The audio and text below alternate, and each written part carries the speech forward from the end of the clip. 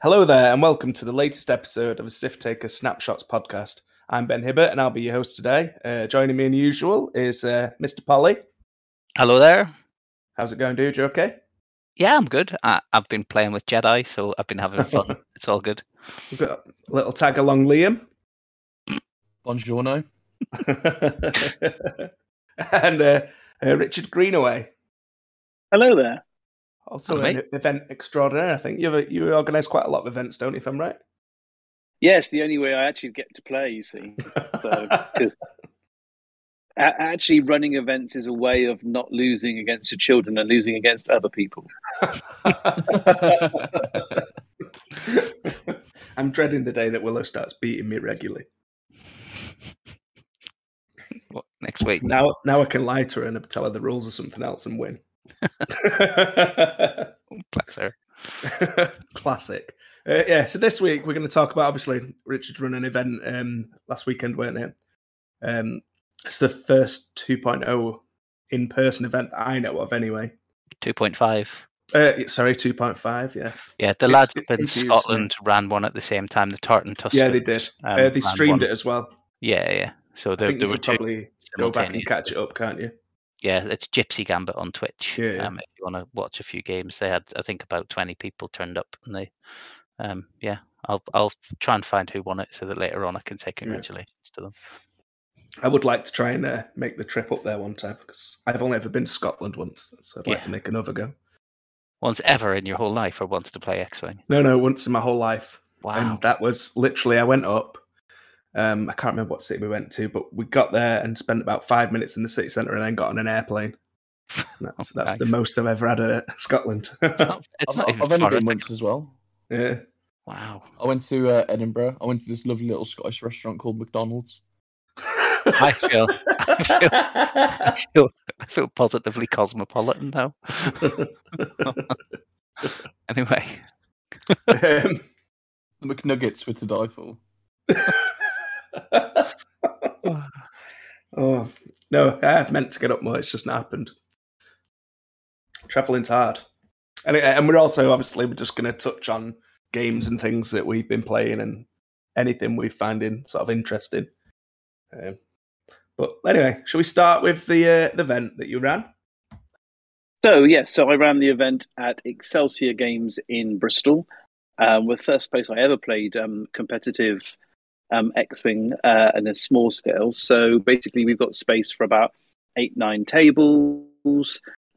People still getting used to being near human beings again after lockdown. So we usually ran about 7 or 8 tables, maybe a few more, but it's about that sort of space. And, like the rest of the internet, I've melted down about rule changes and rumour mill, this is allowed and that's not allowed, and why do I care about satellites? And I think the only reason why I wanted to run a 2.5 event was because I didn't feel I could moan about it unless I really played a decent number of reps at it and had a go. And I mean, spoiler before I go into too much detail, I actually really like it. And I think there are lots of reasons why I really like it. And yes, I can be nostalgic, but I've been playing X-Wing. Well, I tried to think about this earlier today. I've been playing X-Wing since around about 1979. But then it was with toys in my bedroom. And now suddenly I get a second wind. I'm able to play it as a competitive game. And we played in first edition. And we first ever arrived, Tim and I, when he was 10 years old, at a Cardiff event. When the Whisper rules had just been changed, and we didn't before I even started, and we didn't even know who Whisper was, but the whole queue was just melting with this sort of horror that some reason about you can now cloak here, but you can't cloak there. We were like, "What's cloaking?" And so there have been different situations through first edition, through second edition, and then now where people obviously don't like, change is bad, comfort zone is fantastic.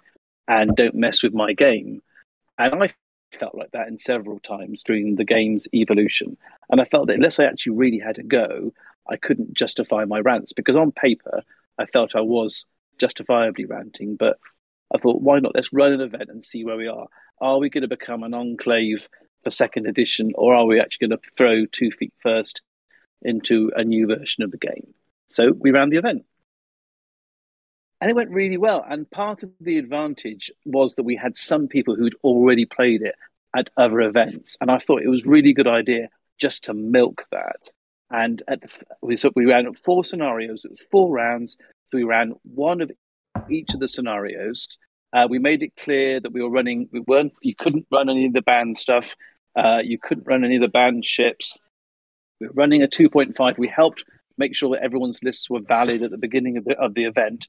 And then we all crowded around one table.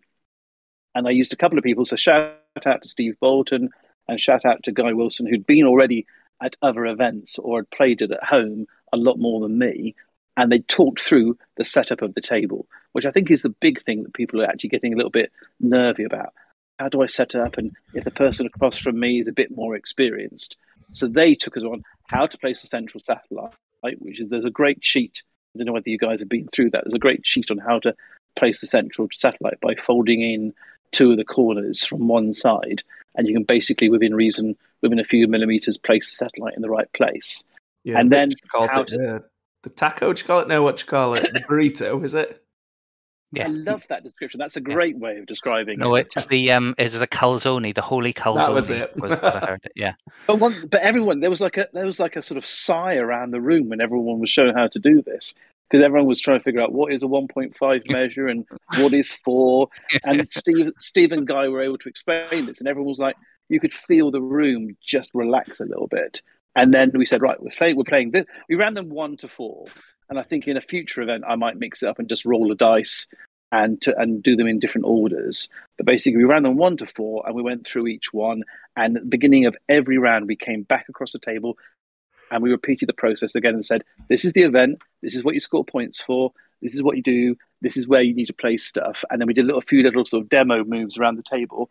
And then we announced the pairings and sent everyone back to their tables. And it just it was really quite joyful. It was just like people getting on with it. We have a mixture of really veteran players and actually people who are almost brand new. And it did feel a little bit like a leveling of suddenly everyone's in the same boat at level and sort of trying to figure out where things are going and what's good. And people had brought this with not an awful lot of experience. And some things really worked. And some things didn't work at all. And you're like, but that was supposed to do so-and-so. And it turns out it's rubbish.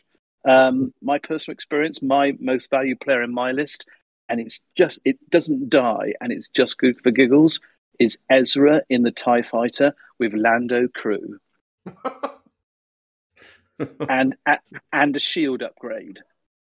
And it rolls around just being thoroughly annoying, not dying and picking up objectives. But everyone had their little take on that. Some people who were also Rebels was really popular. Some people were using Derek the A-Wing. What's his surname? Clivian. Yeah, I mean, he's only two points, but he can whiz around. But lots of the A-Wings had the vectored cannons, and I'd never really encountered that before. But boy, in a scenario when you're trying to grab position for an objective, moving in the system phase makes such a difference. Yeah, and then you've got. There is a bunch of cool stuff that you can do, which I think it's something that I've seen a few people saying online is the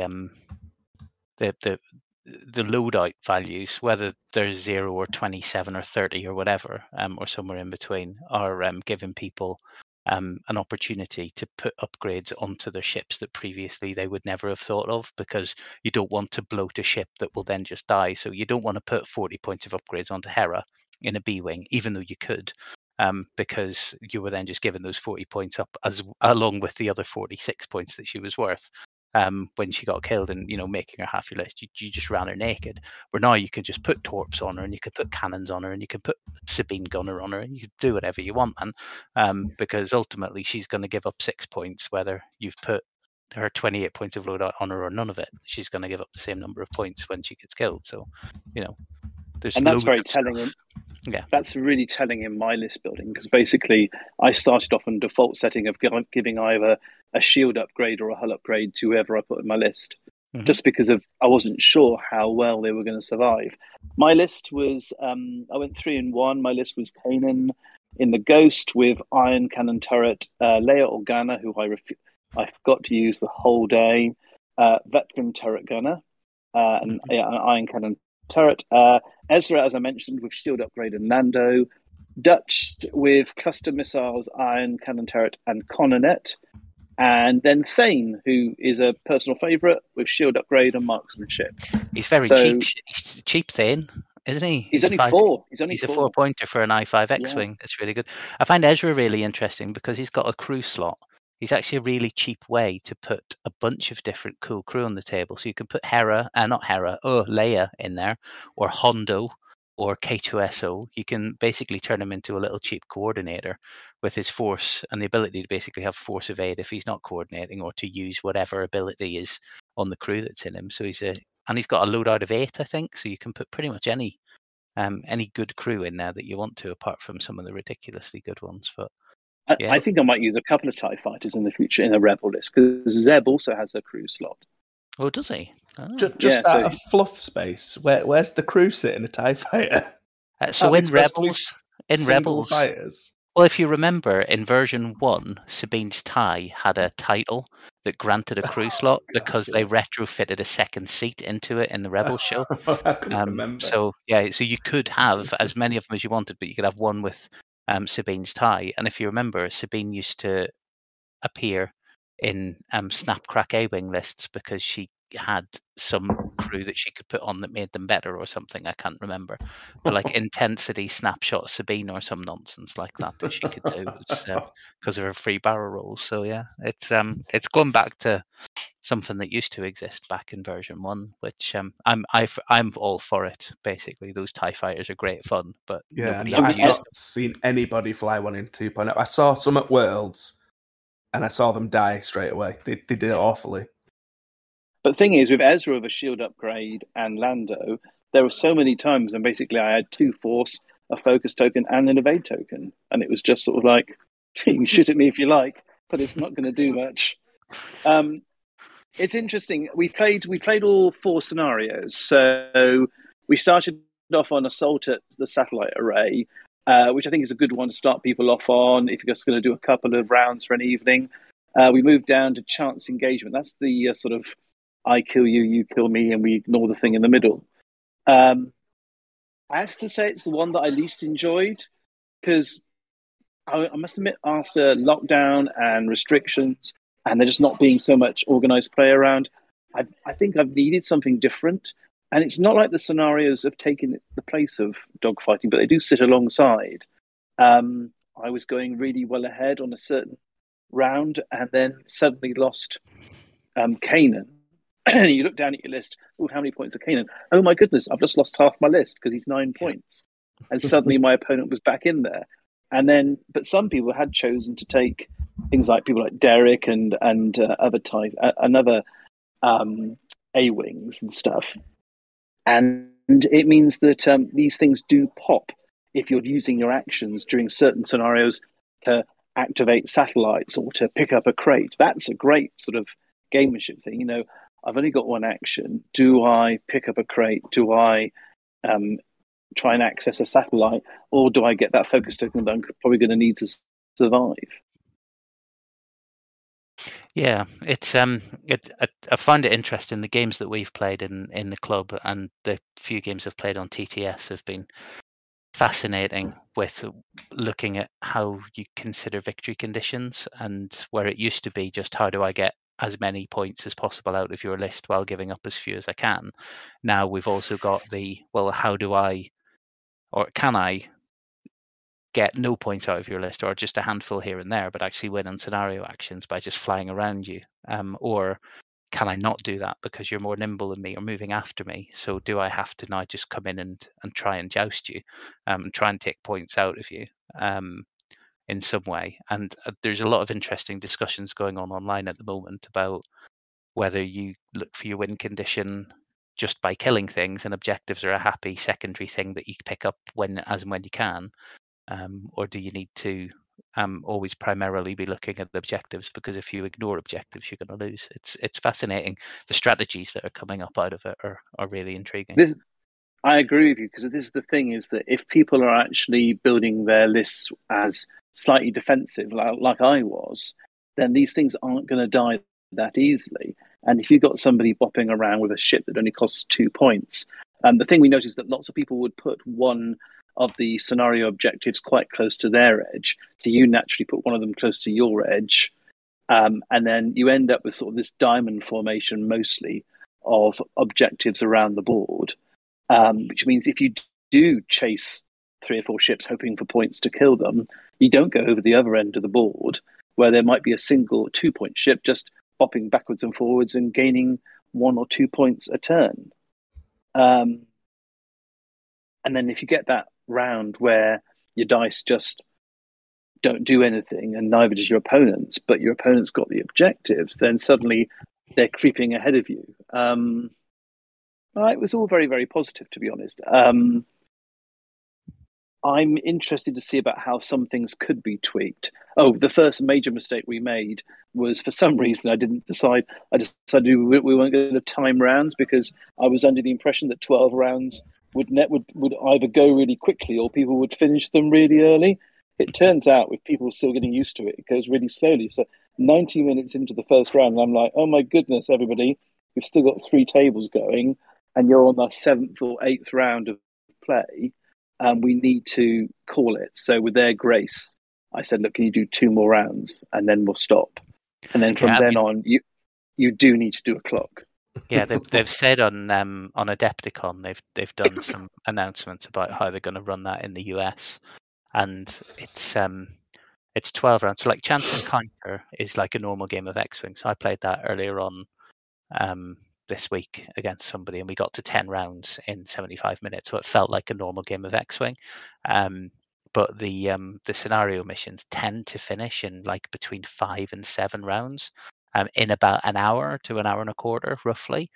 But you're right, as you're, if you're working through it for the first time and you're trying to figure it out, and you've also got, these new potentially massive complex squads with 7 ships loaded down with upgrades, with tons of different triggers and things to remember, then, it can just last for longer. But yeah, the Adepticon ruling that they've made is that it's going to be, it's roughly 75 minutes. I think they've said it's 72 to 78, and they determine that at the start of the round but don't tell anybody. So we chatted about it last week about why it was a bit weird, but essentially it's from, I think Tim said it's from a previous Privateer Press or something, was it? Yeah, something like that, and that's the way they used to run them for War Machine and Hordes. Was a round lasts between 72 and 78 minutes, and that stops you from trying to disengage at time to win the game, because there might be another round and then you've shown your back to the entire enemy and they can charge in and beat you. So it's more of a risk, basically. So we'll see how it goes with Adepticon this weekend, I guess. I must admit, I take the 40k Space Orcs sort of attitude to X-Wing, which is drive in really fast and try and kill more than kills me, dakka.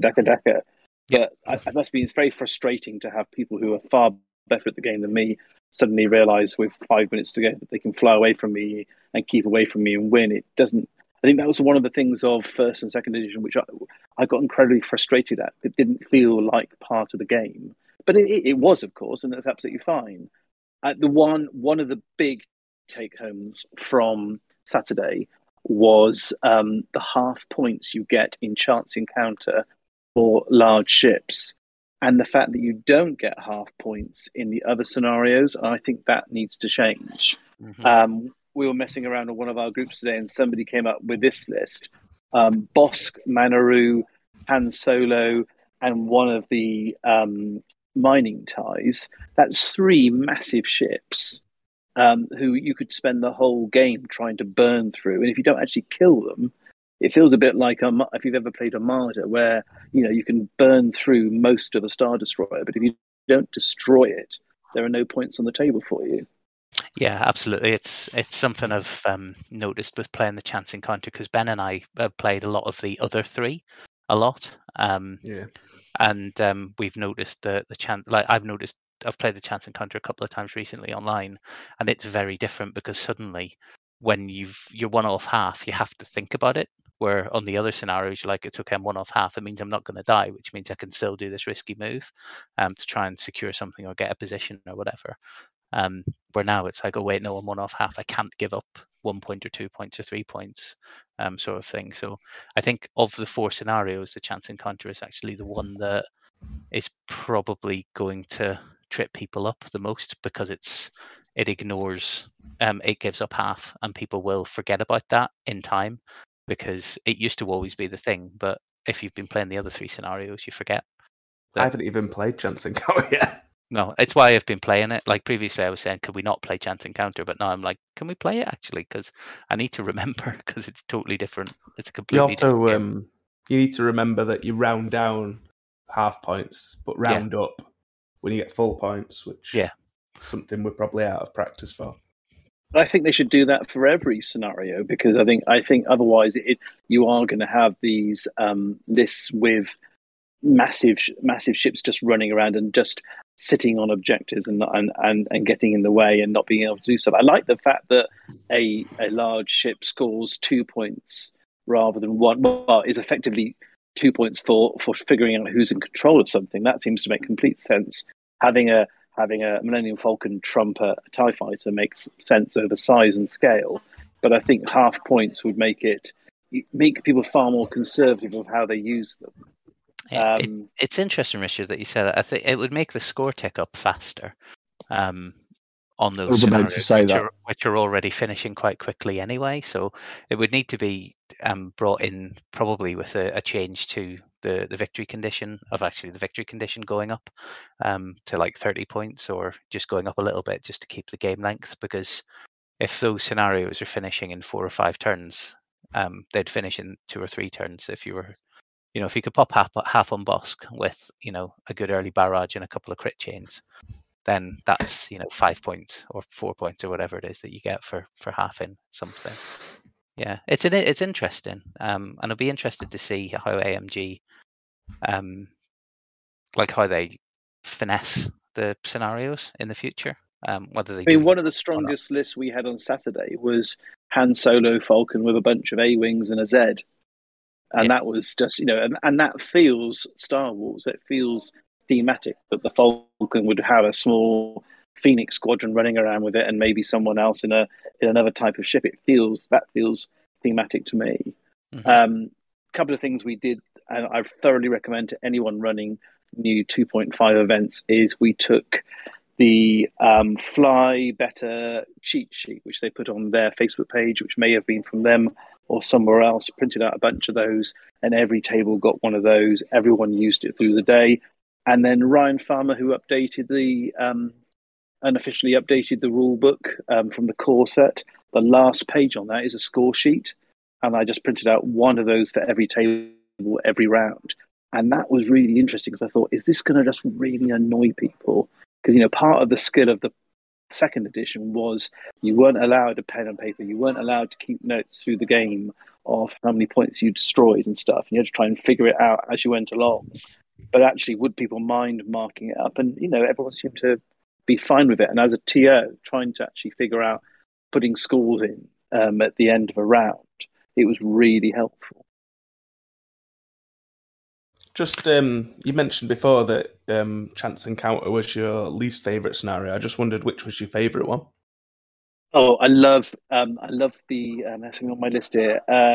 Salvage mission, when you're picking up and dropping crates.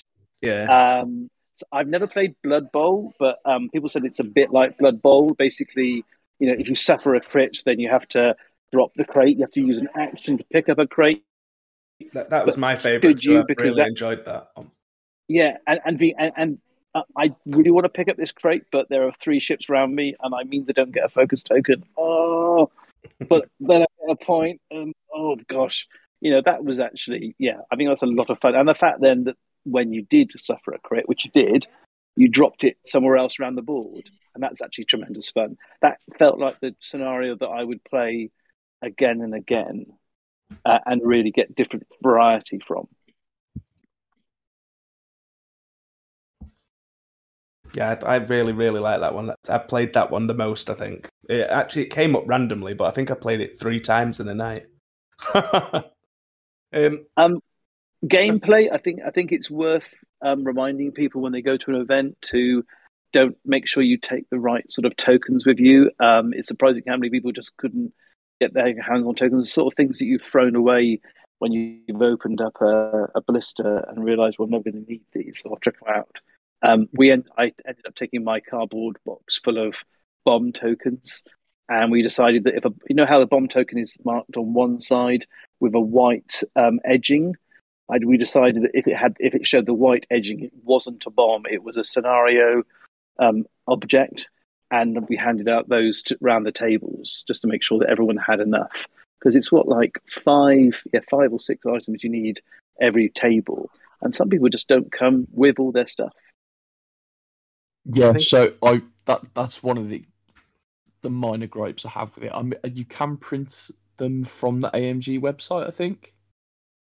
But I am aware there are some STL files out there which are the correct size, which is what we're trying to do for the Board and Brum event. Yeah, you can I mean, print it will them get out. itself.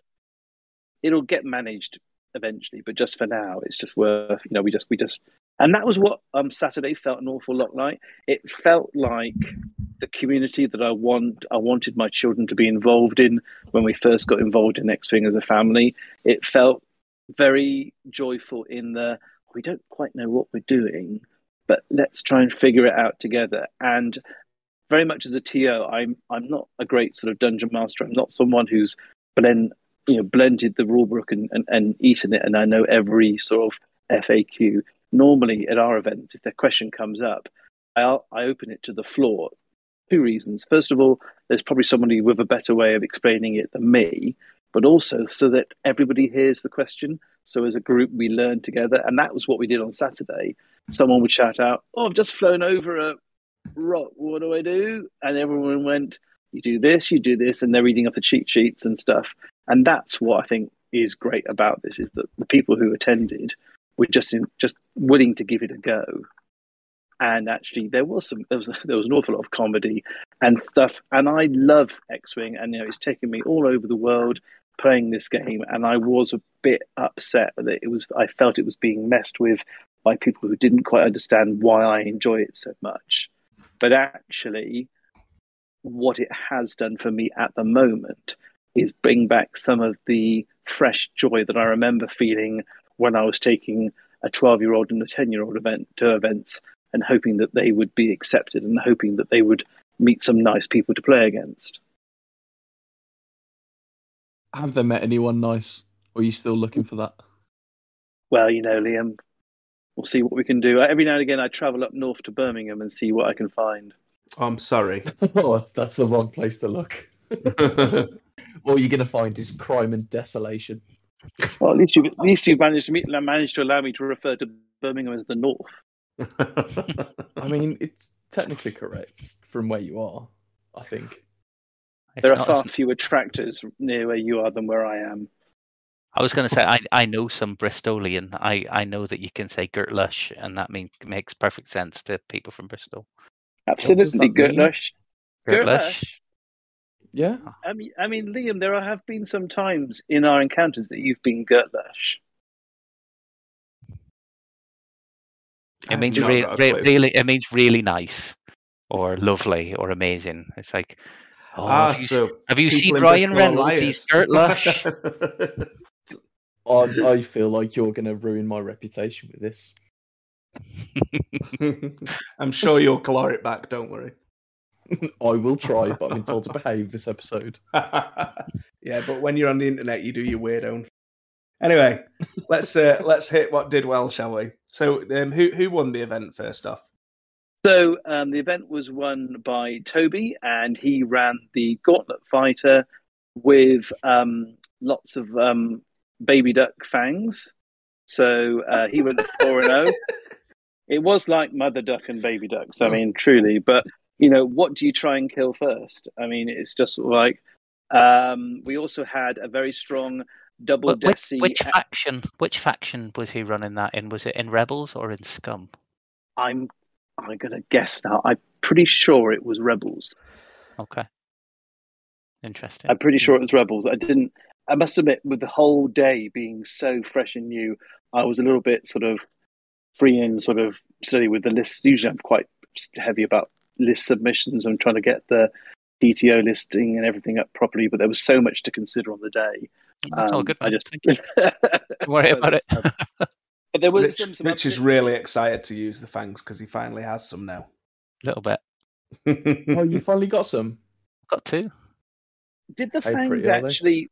Were the fangs actually? Is this just like supposing that they move? I can't remember in Rebels. Did they actually go into the Rebel faction in Rebels, or were they sort of loosely connected to the Rebel Alliance? So Fen Rao gets kidnapped by the rebels at one point because they want to move rebel stuff through Mandalorian space, and he's defending it. But basically, they kidnap him, and he won't call the Imperials because he doesn't want the Imperials in his airspace. He just wants Mandalorians in his airspace. So he becomes, and it's why his pilot tagline is Reluctant Rebel, because he basically joins them and then realizes that they're fighting against a thing that he hates, and so on and so on. And he stops being their prisoner and becomes one of the team essentially over time. But yeah, they do get them. They do get a bunch of Mandalorians. It's a really cool season, the one where Fen joins, actually. I might go and watch it again. So he did very well for now. We also had a very strong Desi, double Desi with one Inquisitor tie list that did very well. That's, lovely to, remember the double Desi lists from first edition, but, double Desi and just one other. One of my sons ran Night Beast as in his Imperial list, and that's another little strong sort of. How many points? Let me look him up now. How many points is Night Beast going to be? He's very cheap, and he just doesn't die. Yeah, he's 2 points. You can't do anything with him, but he's getting Focus of Aid every turn, and he's probably running around scooping up scenario stuff. This is where all these little things are going to start benefiting from things you'd never even considered using. Oh my goodness! And also, this is the first time I'd ever encountered how frustrating are Clan Ren commandos. Oh, they're great. Oh my word! I thought Discord missiles were annoying, but I just personal hatred for Discord missiles because I don't want to barrel roll, but if I don't barrel roll, they're never gonna. If anything was exactly as they were in the movies, the way they function in the game, Discord missiles and buzz droids are just horrid. But these things are worse. They move, they shoot. If you sit on them, they give you strain. It's for 7 upgrade points that you don't have to spend now anyway. There are 2 free ships. Yeah, but they're only shots because nobody's ever going to bother shooting at them because they don't give up any points. Yeah, because you're too busy trying to interfere with satellites or grab crates. You think, well, I can't waste my shots on these commandos, but because you don't, they run around the board and they move much further than you think. And so annoying. So anyway, the person I was playing, they're also the same size as the objective tokens if you haven't got any and need to use something. Yeah. So you could sit them on top of an objective, claim it, and then or not claim it, and just go. Well, you can go on that if you like, but it's going to cause you some hassle. Of course, I was playing forgetting the names. So it was the Mandalorian ship that had them, and Alan had dropped them out quite early on and was using them quite effectively. And then Toby points out to me, you can put those on an Arc 170 in a Rebel list. I'm like, yep. What? That's where I've seen them. I used them last week, didn't I? I had them in Ibtisam. I was quite impressed with them. Yeah, I cheated slightly with them because I shot them out the front of the ship, which you can't do. You have to drop them out the back. Yeah.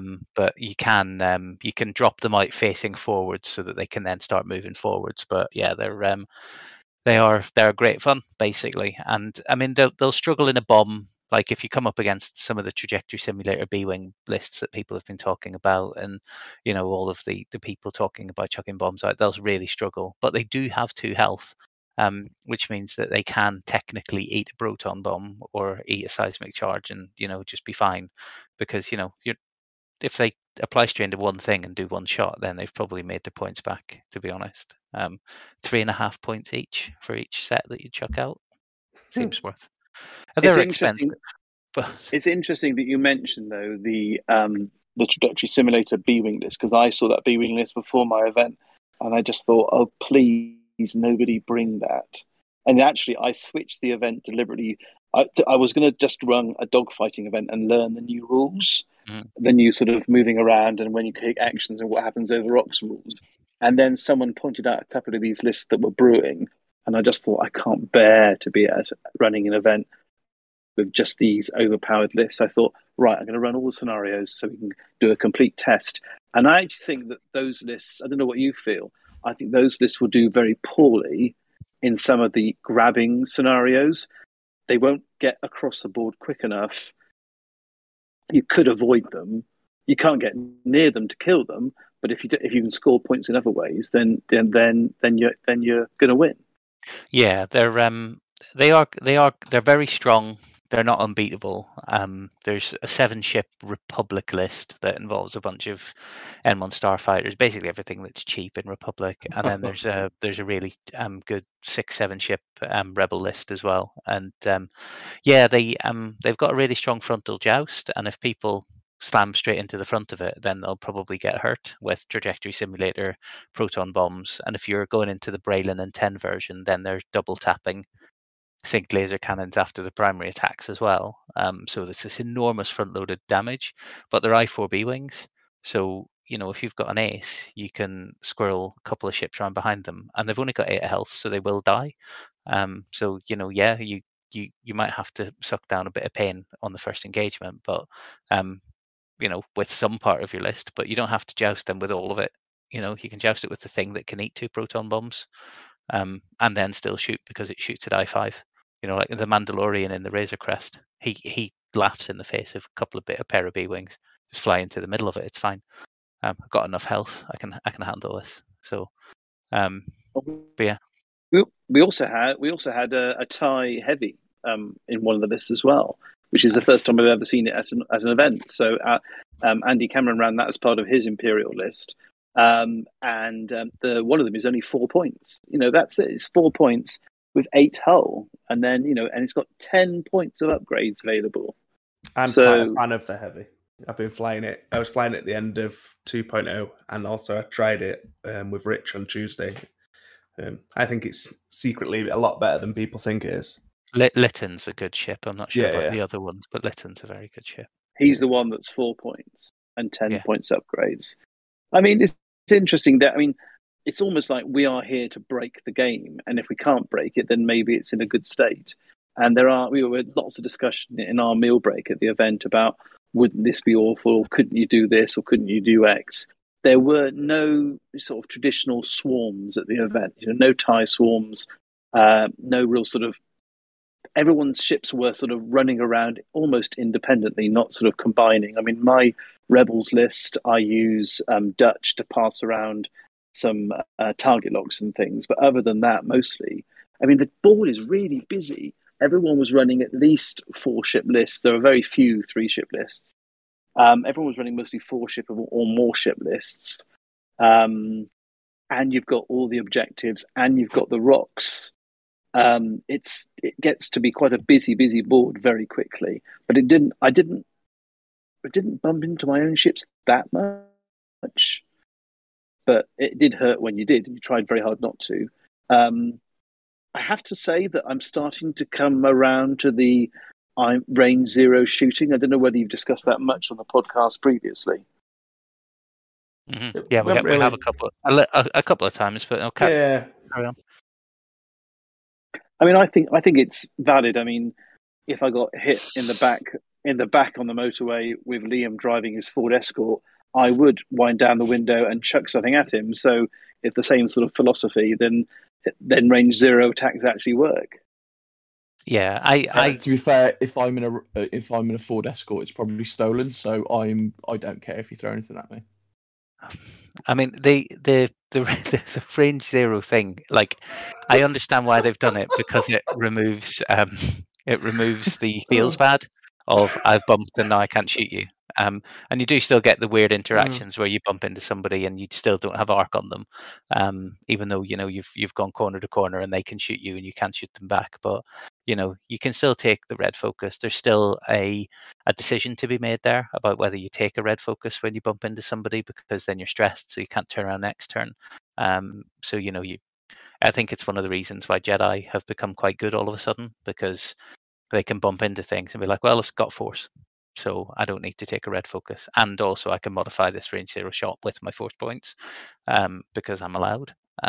So it's a different set of decisions, but I don't think it's bad. I think the range 0 shooting is perfectly acceptable. I understand why people who loved bumping as a tactic to minimize incoming damage and are cross about it, but I do miss the bumping a little bit, because it was quite a good tactic. But it's an interesting change, because that red focus as well isn't always the best bet either, is it? Yeah. But also, how about the if you're on any sort of rock you can't shoot rule? That was sort of taking everybody by surprise. And also, because I haven't really had time to go through many of the new packs, although I've got them, so many new shaped rocks now in the game. Yeah, the Pride of Mandalore is an interesting one, and the artwork is lovely. Yeah, agreed. It's really nice. Yeah, it's that good that it actually made me change from the 3 rocks that I've had in my bag since the start of 2.0, if not earlier. Yeah, they're really, really nice. But those, the rocks thing, it's a bit of a weird one, because they said they were making them simpler, and then they made them slightly less simple. But I think then, as you get used to it, they are simpler. I think the only one that confuses me still is Debris Cloud, but I'm getting my head around that one as we go. But yeah, it's every turn 0 obstacle stops you from shooting, but anything that you can drop on the board in the game doesn't. So it's that's a good way of remembering it. Yeah. It's a relatively once you get your head around it, it's relatively straightforward. It's like placing the objectives. You can put it nearly on your deployment zone. If you imagine the map as like a clock, like 12 o'clock and 6 o'clock, and the 2 deployment zones right in the middle, is at range 3 of the central objective and at range 2 to 4 of the board edge. At range 2 to 4 of the board edge. So you can put it basically all the way down, almost on the very, very edge of range 1, right on the edge of the ship deployment zone, if you put it in the middle of the thing. So when you were talking about objectives, there is a spoke where you get 1 at 12, 1 at 6, 1 at 9, 1 at 3 on a clock face, but you can start to move them around and put them at 2 and 4 and try and overload one side of the board so it's got 4 objectives on it where the other side's only got 1 on it, and trying to place your objectives so that you can dominate that. But then there's counterplay after that with the obstacles, because if you put 4 objectives on one side of the board, I can then go, right, he wants to run his big jousting list down there, so I'm just going to put my 3 obstacles right in the middle of that and stop him from doing it. So it's turn 0 for me is getting really, really fascinating. It's interesting. I think it's really interesting as well, like you say, about the positions that are coming out about the objectives, because the first time you played, you just sort of everyone sticks them in the same place. Yeah. But now I feel like people are experimenting with, like you the game that I watched you play, you tried putting the objectives mainly towards your opponent's side of the board. Yeah. Just to try and make that engagement happen in their area, because you wanted to rush in and fight them there. I thought it was interesting. Yeah, I wanted to have a fist fight with him, because I had a bunch of jank that involved me flying forward and taking target locks and then spreading them around with R3 and Dutch and Ursa Wren. So basically, it was absolute nonsense. It's hilarious fun. It was a 4-ship rebel list with 2 arcs, a Y-wing, and Luke Skywalker, and it was great fun. But I ended up putting, so my home objective as close to him as I could put it, and then he put his home objectives close to him, and then I put my one that I had to put near him as close to him as I could put it as well, rather than as far away. So basically everything, we ended up with 4 objectives almost on his side of the board. There was only 1 objective on my side of the board, and it was almost, or sorry, there were 2, but they were both almost right on the halfway line on either side, and then the other 3 were basically clustered. So it was an interesting thing, because I then rushed everything forward, and that's where the engagement happened. It happened where I wanted it to happen, which was stopped him from taking the time to get the objectives. And I was like, I just want to punch you off the board and get my victory condition that way. I don't want to play with objectives. Interesting that your arcs, with the fact that they count as 2, was opposed in the objectives a couple of times. Like you were getting them to hit like 2 objectives, and you just stopping points that way. It was quite an interesting, like a different approach that I'd not seen done at the time. Yeah, I've been playing around online with positioning of objectives in different places, and I've been looking into some of the Marvel Crisis Protocol setups, because they've got some default openings in Marvel Crisis Protocol now, where you put your objectives in certain places and bring certain squads, and then they can leverage or capture 4 objectives on turn 1 if you put them in certain places or whatever. And I think that the more we play objective play in X-Wing, the more we'll start to see standard setups, almost like chess, where you get to Sicilian defense and whatever the other things are. I was trying to think of 2 things to show that I knew what I was talking about in chess, but I don't. But that's really interesting you should say that, because I think that people will stop some of the builds that are natural builds. You're not going to put a shield upgrade on so and so because that affects your build further down your list. I think people are going to explore certain ships and certain builds that you never would ever have considered, but you've got points to burn and spend, and new sort of evolution of lists is going to happen. Whereas there have been some times during the course of first and second edition where it has felt a bit tired, that if someone's got Suntir, then it's a certain build. If someone's got a Desi with Rack, then it's a certain build. And Luke Skywalker has to have X, Y, and Z. And why would you consider everything else? Because nothing else is as good. And with any living game, that's going to optimize. But at the moment, I mean, my kids are X-Wing through and through, but I haven't heard such chatter in the car on the way home for ages about list ideas, and their phones were out looking at Yasub and trying to consider things that they'd seen during the day. And I remember that. I remember going to large regionals and nationals and looking up and down tables going, oh my goodness, I've never even considered flying that. That's really clever, and things like that. So I think we're at this quite exciting stage maybe of, new people coming up with new ways of sweeping stuff around. I mean, I've mentioned about the configuration on the A-wings, which I'd never ever considered to be an advantage. But now, I was amazed on Saturday that there were so few ships on the tables that could slam, and I just thought that slam was going to be a winner for some of the scenarios. I guess because it's standard, there's only the fireballs, is there? And then that upgrade that gives them 1-time slam, I think. Yeah, fireballs, burnout thrusters, and black one are the only ways to get slam. Tri-fighters can do it as well if you've got the config on them, and at the start. Any scum medium base ship can take the burnout thrusters. But that's a 1-time thing, isn't it? Yeah. Not with Cutthroat or Jabba. Cheeky Jabba. Cheeky. Look, I've got this enormous hut on board, and that means that I can use my slam motors. Let's go. She's got all the illegal stuff. Sublight accelerators and a hut. Let's have it. I think I'd like to think, despite the fact that we've spoken about the B-wing list, that we are potentially going to see far fewer denial lists. I hate the fortressing. I know that it's been part of the game for a while. I hate the fortressing. I dislike lists that stop me doing stuff.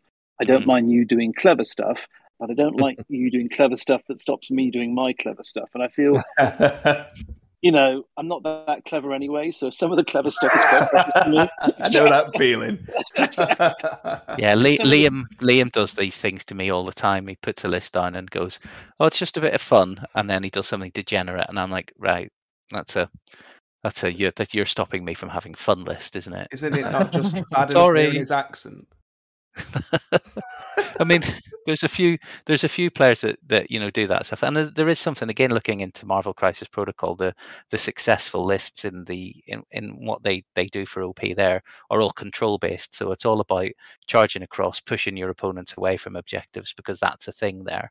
And I guess the kind of analogy across to that in X-Wing is ion control. So you bring ion turrets, ion torpedoes, missiles, cornernets, ion bombs. And what you're basically trying to do is, say, well, you can come and sit on that objective, but if you do, I'm going to shoot you with some ion things, and then you're going to float away from it for a turn and be pointing in the wrong direction. And if you're unlucky, you're going to land on a rock. But that twice. still requires in my world dice that actually like me, which is such an unusual thing. Whereas in previous evolutions of X-Wing, you've had like the stress bot on the Y-wing. Yeah. And if you were flying a Rebel Y-wing, why haven't you got the stress bot on it? Because that was the whole point of the Y-wing for a while, handing out stress so your opponent can't do stuff. And okay, so it was a way of turning off Suntir, who was also super popular. But so it was kind of, you could say it was 50-50. But there have been many things in the game where you think you're doing stuff that's stopping me playing, and I think the game needs to be careful not to create those sort of things. It's a bit like pushing up Trajectory Simulator with bombs. You could argue that's the same sort of thing, but there are ways of playing around it once you know, because with 20 points, you either do a list that's thematic to that, or you maybe put one on, and then you can work your way around it. Yeah, shield upgrades are a great way to deal with proton bombs. The only thing I'd say to counter that is Trajectory Simulator, in a faction with Sabine, where you can then tractor them away as well. There is some things that I think do need to be looked at, but it is interesting what you can do. Obviously, we're in this new era of new stuff because it's been a complete rejig. It'll be interesting to see where things fall after the first rebalance. Yeah, that's when I think I'll start to get super excited, because I'm still in this area where I'm skeptical. I'm still playing games, I'm still enjoying them, but I'm there going, this isn't balanced. Yeah, it's not balanced. It's never going to be balanced when you've got, lists of such absolute disparity that are legal in the game. And I mean, it's getting to the point now where you're looking down and going, right, I've got 4 points left to spend. Who am I going to take?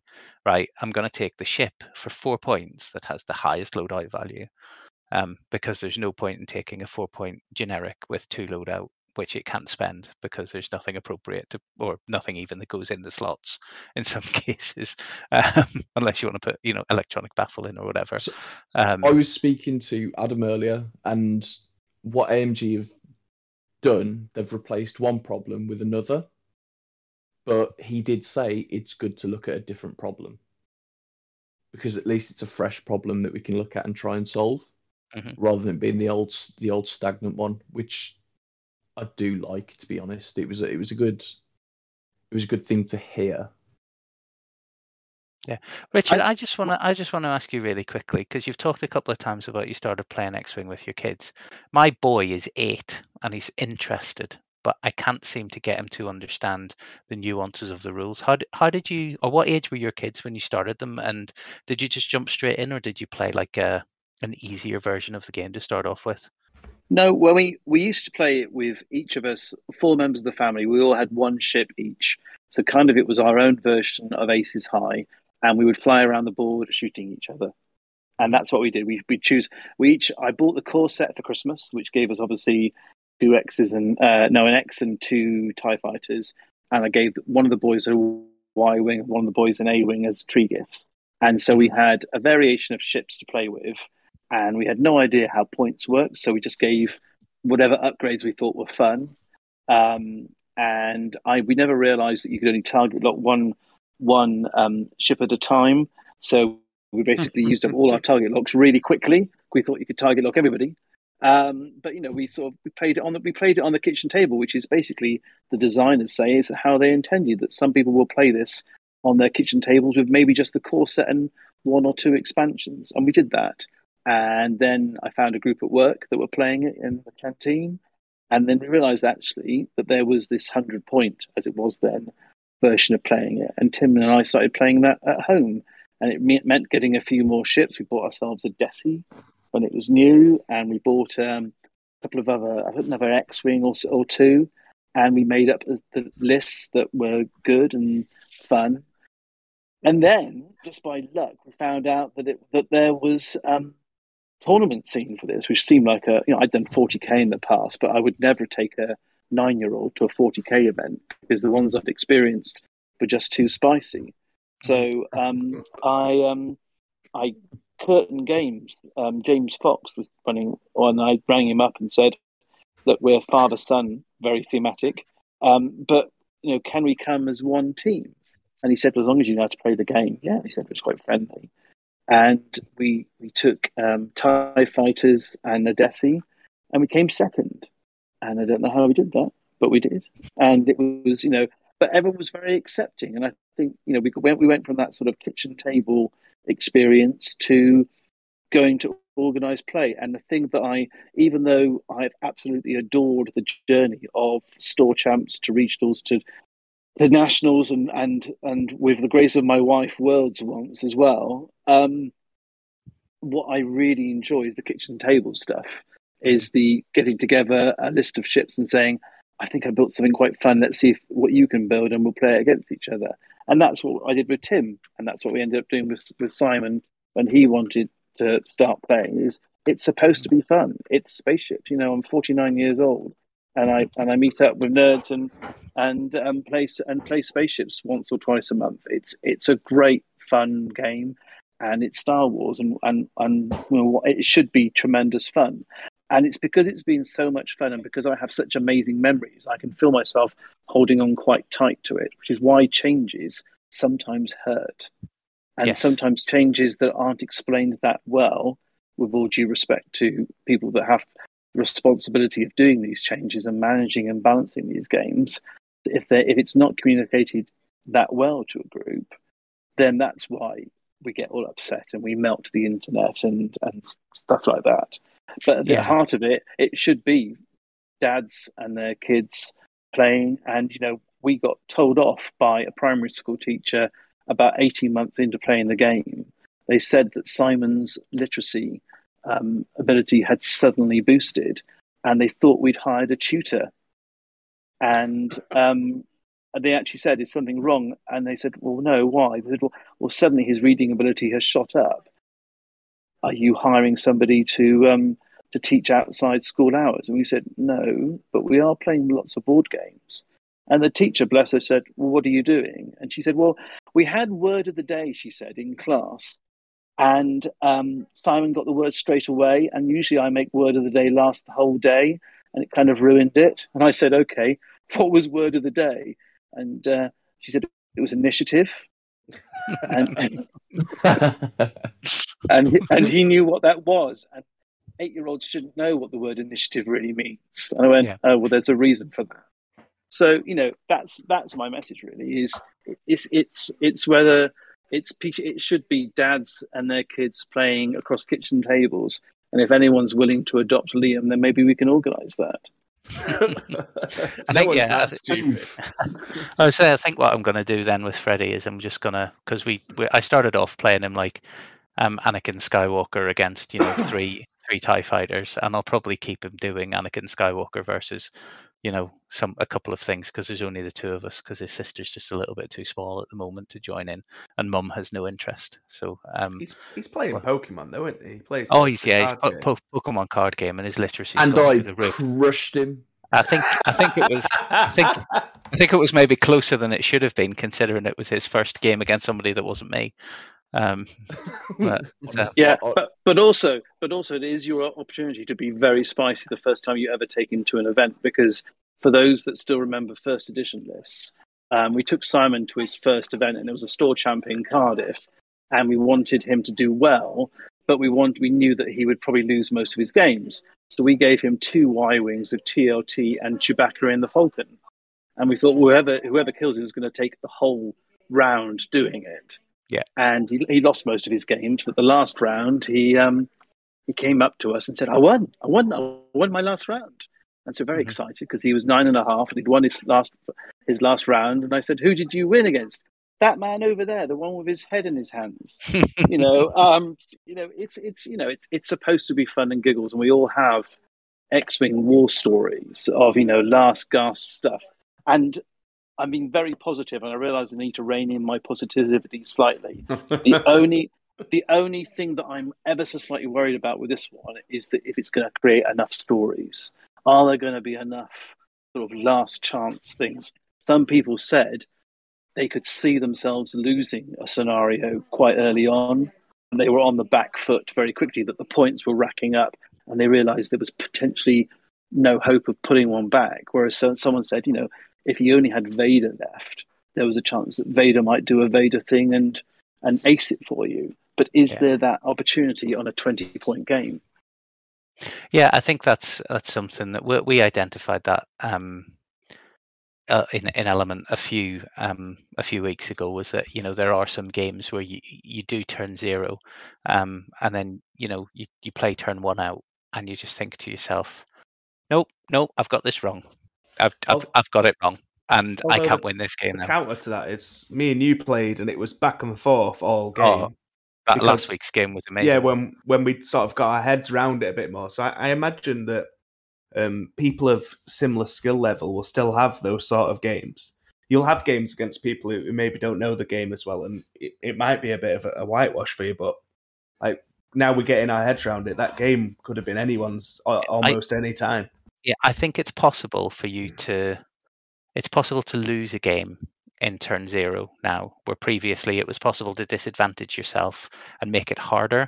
Now I think if you get your objective placement wrong compared to what your opponent's flying and what you're flying, and you get your obstacle placement wrong, then that can just mean that you cannot win that game. And I think that's a real risk now. But I don't think that will happen often.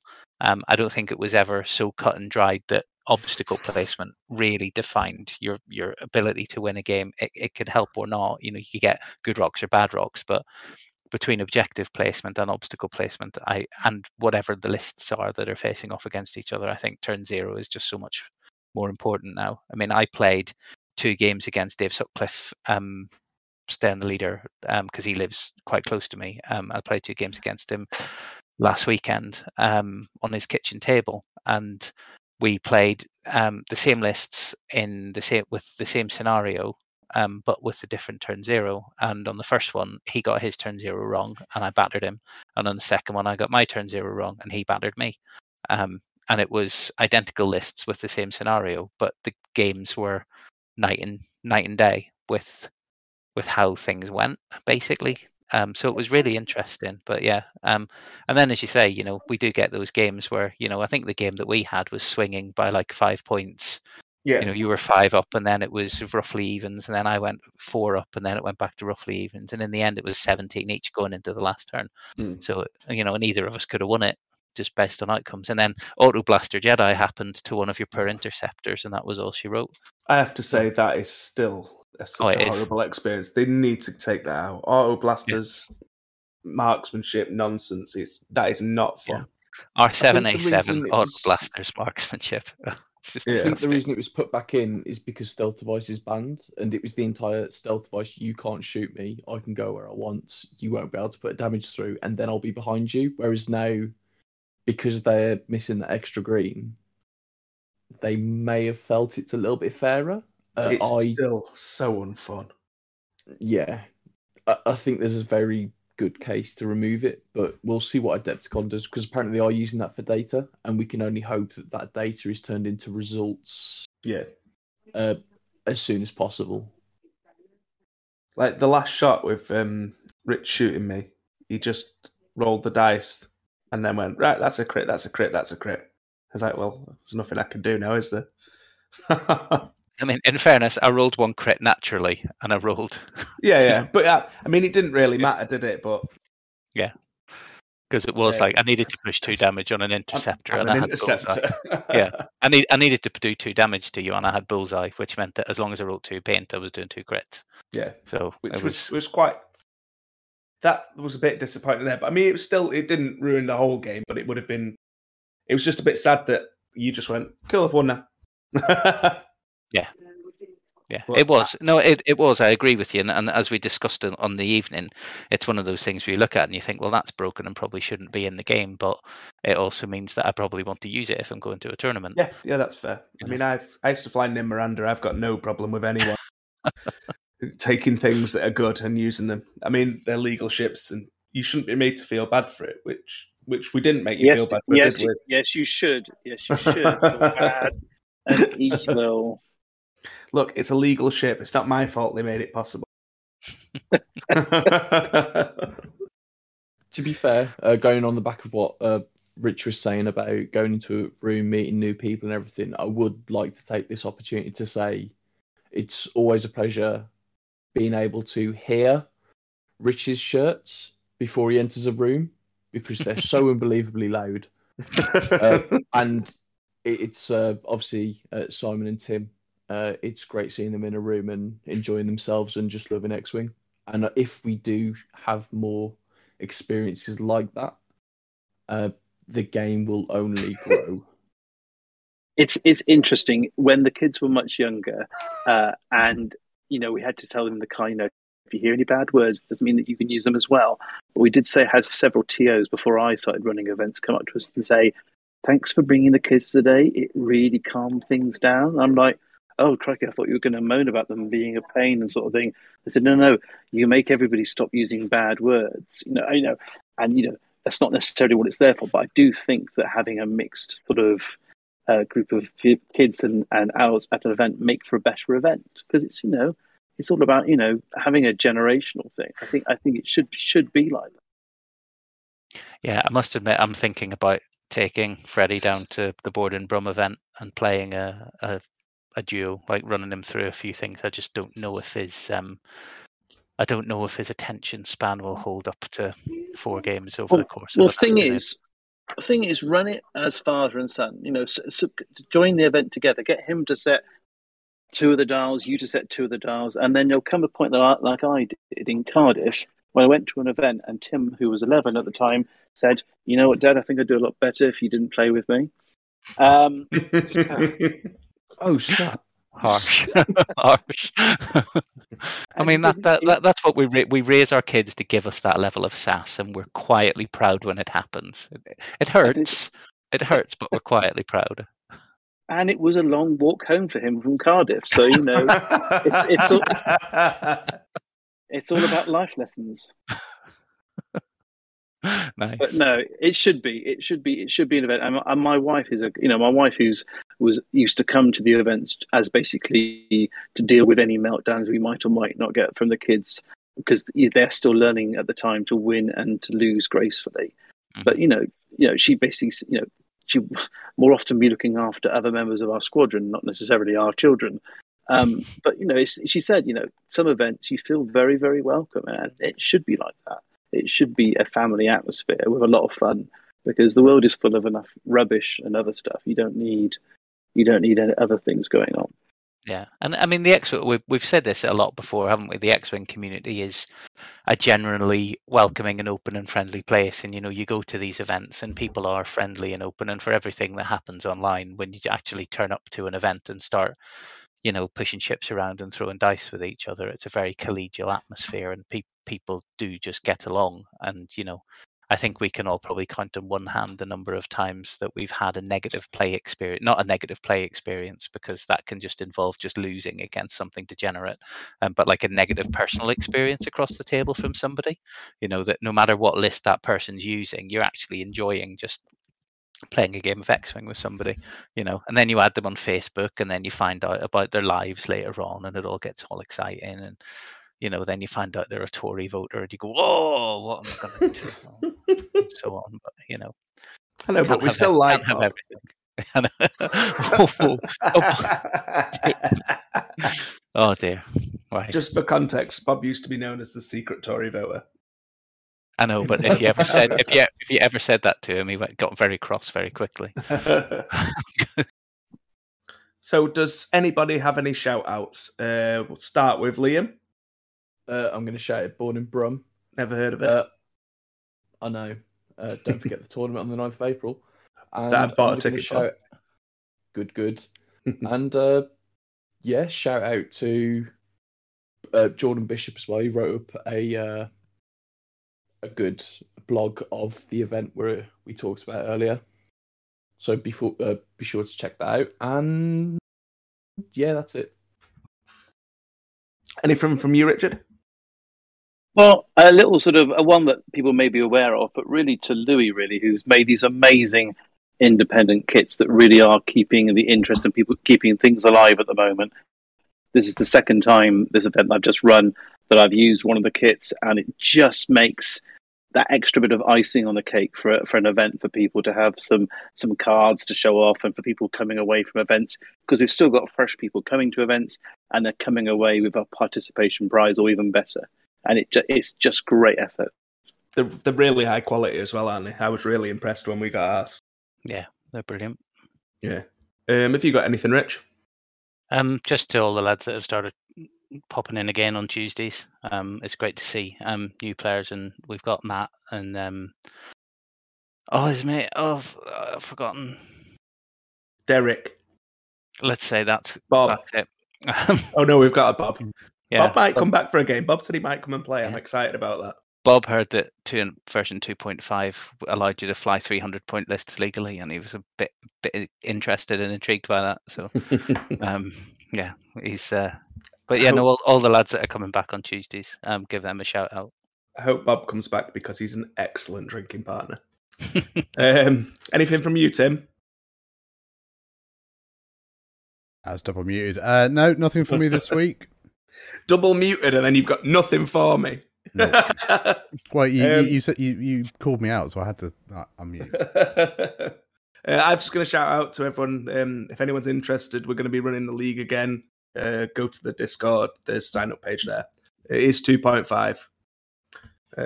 Yeah, thanks for joining, anyone who has. Oh, so with that one anyway, it's goodbye from me. Goodbye from Liam. Toodles. Goodbye from Rich. Goodbye. Goodbye from Richard. Goodbye. And goodbye from Tim, unless he's double muted. No, goodbye. See you later.